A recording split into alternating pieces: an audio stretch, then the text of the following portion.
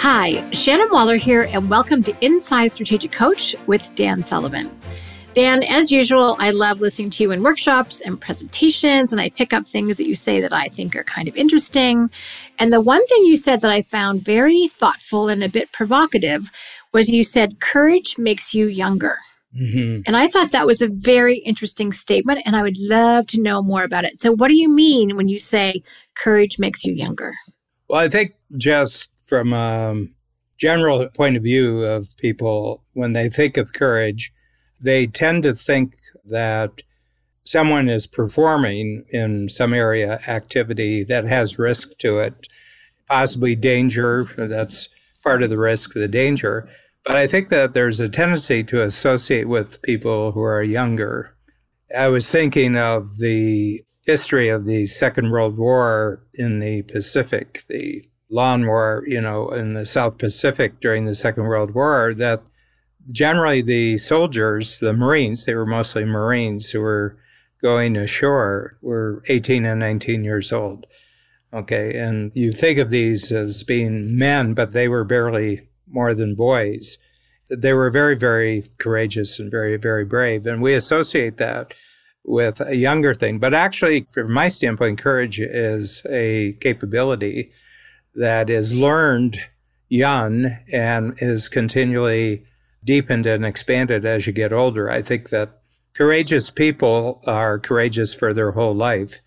And there are certain individuals who are just going to be that way. But there is also, in the general scheme of things, there's a period probably between the time people are in their mid-20s to, let's say, their mid-40s, when there are opportunities that fall in with what they can be doing. They have newer skills in the marketplace. There's new opportunities. And they also have the thought of striking it rich, striking it big, when it's possible to do that, so that later on, when they feel they don't have the same energy and they don't have the same ambition, that they're rewarded from what they did in their 20s, 30s, and 40s. And there's kind of like a narrative about this. And it's perpetuated by novels and by movies and by television.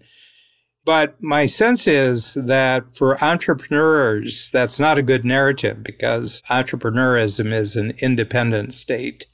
In the general scheme of things, entrepreneurs don't have to follow the narrative that's set for other people who are not entrepreneurs. They do not have to follow any kind of life cycles or path in life that other people do. They actually have declared independence from all that, but they haven't declared independence completely unless they realize the different challenges that you have as you get older. Okay. Mm-hmm. So I would say that right now, I'm 2 years short of 80. In May, I'll be 80 2 years down the road. That my ambition is much, much bigger at 78 than my ambition was at 48. And you knew me at 48, so you can say, does this person tell the truth? Yes, I'm telling the truth about that. That my ambition is much bigger. And I think that my courage to trust in other people's abilities is vastly bigger than it was 30 years ago. That I'm much more willing to stake my future on trusting in other people's capabilities than I was 30 years ago. So ambition on the one hand, and then this. And I think that's courage. I think I'm very courageous in believing that if other people have a unique ability and the opportunity is a good one for them, that you can trust that they will take advantage of it in a very positive way. And those two things, I'm more ambitious and more courageous. That's fascinating, Dan. And I love how you talk about, just to unpack some of what you said, because it was amazing. I've got a page of notes already, is that courage is a capability, which means to me it's also a bit of a habit. So it's one of those ones that if you don't develop that capability early, it's going to be harder to get it later on. But if you do make it a capability, it can only, as you said, expand and deepen. And I think you're 100% right. For entrepreneurs, the other narrative is not a good narrative. It's really important that we have our own. And I look at you, and I have known you for 30 years, which is really cool. You personally have gotten more capable. And as you said, your trust in other people's capabilities lining up with yours, which has meant your capability is so much bigger, which means your ambition can be so much bigger, which is a whole part of our bigger future concept. But it's been really interesting to see. I mean, you're proof in the pudding of that particular way of aligning ideas. So I think that's really interesting. You become more confident and clear in your own capabilities. And that also, I think, has allowed you to see and appreciate and bring to bear other people's. So if you think about your $15 trillion free zone ambition or living to 156, number one, and then also just the, going from, one really to 10 major market books with that collaboration with Ben Hardy. I mean, you are way more ambitious than you were when I first met you. It's really exciting to see, actually. Yeah. Well, here's the thing. It makes a radical difference of how you look at courage. And I think there's almost an accepted mindset that in the normal course of people's lifetimes, they will have courageous periods where they're courageous. We see this depicted fictionally, mainly. And my feeling is it's not a period of society. It's not that courage is a capability like any other capability. We have a formula in Coach called the 4 C's that in order for you to grow, and you want to grow in 2 ways, you want your capability to be greater and you want your confidence to be greater. That in order to reach those 2 endpoints of greater capability and confidence, the first thing you have to do is commit yourself to achieving something that right now you don't have the capability for. And that's scary. That's automatically scary if you commit to a result, an outcome, an achievement that you don't have the capability for, but you're committed to it. You're going to go through a period before any new capability takes hold or comes into play when what you have to go on is courage. So there are these periods of courage that you have to go through. And then what you notice is that the commitment and the courage actually create the new capability. You're not getting to something that was inside of yourself to start. You're creating something new inside of yourself. And that's capability and confidence, which everyone wants. Confidence is actually a reward of committing, going through courage, and then developing a capability. So if you do all those 3 and create a new capability, you get greater confidence. And out of that new confidence, you can make an even bigger commitment. I love that. So to me, it's cyclical and it's a skill that's learned. It's got mindsets attached to it and it has to be tested on things outside of yourself. It has to be tested, that the achievement could be witnessed. Your growth of capability can be witnessed by other people, and it has impacts. Like our capability, Shannon, that's developed in 2 years as a company of doing Zoom workshops, and I don't know if we were great at in-person workshops, but I know we're great at Zoom workshops. And the other thing is the skill that we've developed to do podcasts together, the skills that we've done to do the audio and video part of our quarterly books. We've developed all these capabilities. And we take on a new book now. We're operating from a very, very high level of confidence because we've developed such capability for doing that. But my sense is that that's not age-related at all. At 77, I'm incredibly more capable of being courageous in relationship to big goals than I was when I was 7 years old. I think I'm more or less the same person. I experienced myself as the same person, but just with vastly more capability and confidence. And when I look forward to 100, I see where I am right now will not be equal to where I am at 100. Which brings up the topic, if you think that at a certain point in your life you can stop being courageous, my feeling is that's part of what kills you.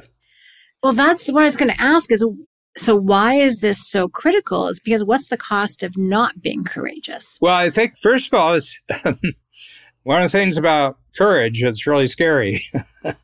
One of the things about courage, it doesn't feel good. We mess this up because we we say, that people who are really confident are being courageous. I said, no, they're being really confident because they have a lot of capability. Courage is reserved for those situations where we're acting as though we're confident, but we're scared because we're lacking the capability. The capability is being created in our being committed and courageous, and then it'll take hold, and then you actually do have confidence, but you don't have confidence when you start up.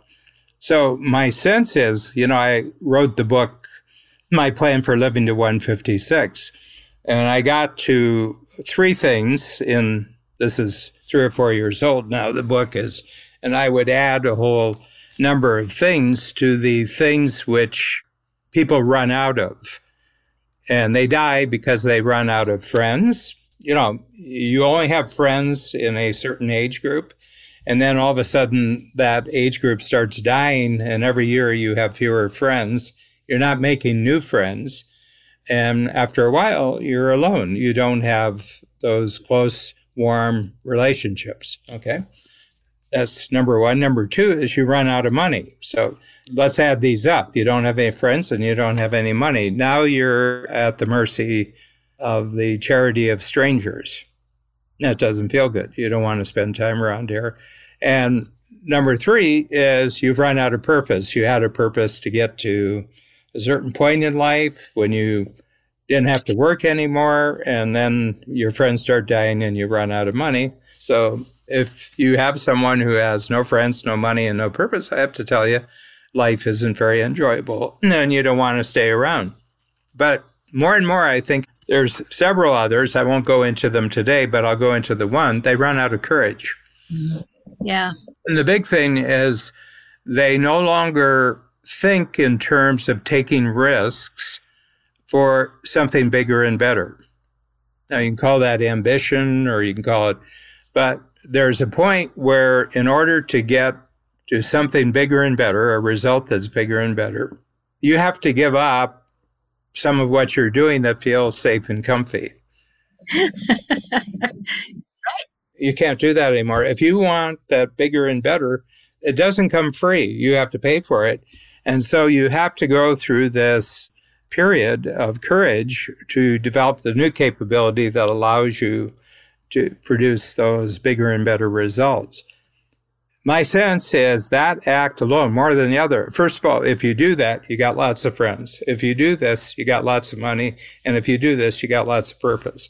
So I feel that this courage thing is actually continual, growing, perpetually expanding courage is the secret to staying young. That's very cool, Dan. It also strikes me as, first of all, it is a danger with really successful people that they go from having, kind of what you're talking about with people between their 20s and 40s, is they go from playing offense and really striving hard to achieve that ambition. And then they get to a certain predetermined point, and then all of a sudden they start playing defense. And you're like, what happened to this person who was super interesting and learning and testing and trying and, risking things? And all of a sudden they're like, nope, they turn into like protection mode. It's almost like it's missing some creativity. It's kind of interesting. We're reaching the point where the people who were the live wires in the tech revolution of the 70s and 80s, they're really getting old looking. They're really old. They're in their 60s and 70s now. And they have these views, these global views of what humanity has to do. But you don't get any sense that they have any personal risk and courage in their life anymore. They're so well off, because a lot of them are multi-billionaires, that they can't really experience risk and courage as they did when they were in their 20s. They have money without meaning. They have money beyond meaning. One of them is the biggest landowner in the United States. He owns like 250,000 acres. And I said, well, does he visit at all? I mean, does he make a regular tour of his 250,000? No, he's just buying it. It has no meaning. There's nothing going on that real estate. There's nothing. He just owns it. It's dead real estate.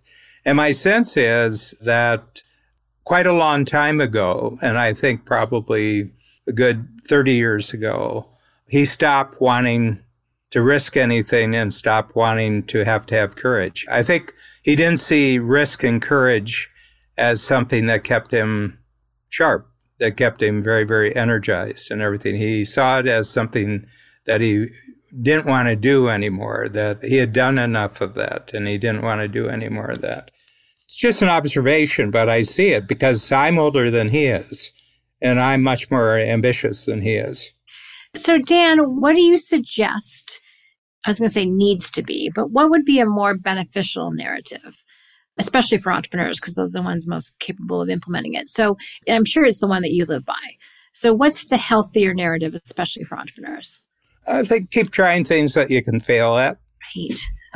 Keep taking risks that you're risking time, you're risking money, you're risking probably reputation, and you can fail.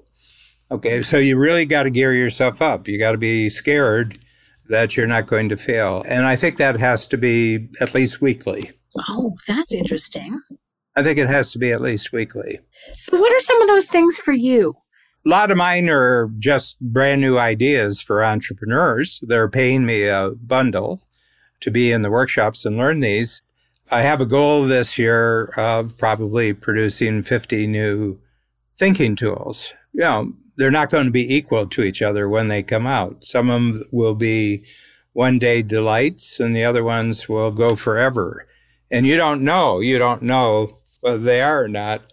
But the one thing that I think you should always risk, that you think that the formula that you don't have to worry about anymore, you have a formula for success, is that may be wrong, and it may actually be heading you towards failure, and that you should think deeply about what you think you're counting on and actually doing that. So there's lots of things about it. You know, a lot of it has to do with constantly trying new things and being open to other people trying new things that kind of strike you as wrong, but you want to see what happens when they try it out because you might learn something. Well, that's actually the word that came to mind as you were talking. It's like staying really curious. Alert, curious, responsive, and resourceful. Yeah. Where have I heard that? Yeah, staying open, alert, curious, responsive, resourceful is perfect. And not assuming not getting trapped into that way of thinking that, oh, my way is the right way, or I've tried that, it didn't work. Well, the world progresses, so you probably tried it again. And when something is new and different to you, it doesn't mean it's not interesting or there's something to learn from that. Because my question was going to be, how do people take action on this? And you've answered it brilliantly. Do something that scares you weekly, and you'll have that sense of, being youthful. And the other thing is, because I love your kind of adage, every decade make friends with a younger person. I'm kind of marking this because in the 10 Times workshop program, I have my first 50-year client. And people say, you got somebody who was in the program for 50 years? And I said, no, I have someone who's in the program who's 50 years younger than I am. He's an entrepreneur in my program, and I'm 50 years older than him. And I checked him out. He's a real honest-to-goodness entrepreneur, and he's bright, and he's successful, and, and I think he's courageous and everything else. And I said that I'm open to someone being 50 years old, totally impressing me as much as I am somebody who's been an entrepreneur for 50 years. And one of the interesting things to make friends with people in that age group, and I know exactly who it is because he and I are also friends, is that there's a commonality now because both of you are trying new things. Both of you are experimenting. Both of you are testing. Sometimes both of you are failing. So unless you are going to make friends with people in their 20s, teens, even 30s, 40s, that's the mindset, right? They're not set in stone. They don't consider themselves to be fully formed. So it's almost a relating point that I can see that is like both of you can connect, but both of you are having new adventures in the world. You might be 30, 50 years different, doesn't matter. You're still thinking about the things the same way. Well, the other thing is that he's confronted with the same challenge. He's got to do things that are scary for him to grow. But the big thing is not to see your life as a period where you have to be really courageous, but then it comes to an end and then you get to go on cruise control. No cruise control. I love that. So stay courageous because that will keep you young, and don't go on cruise control. Mm-hmm. I love that. Dan, thank you. This is a very interesting and invigorating conversation. Appreciate it. Thank you, Shannon.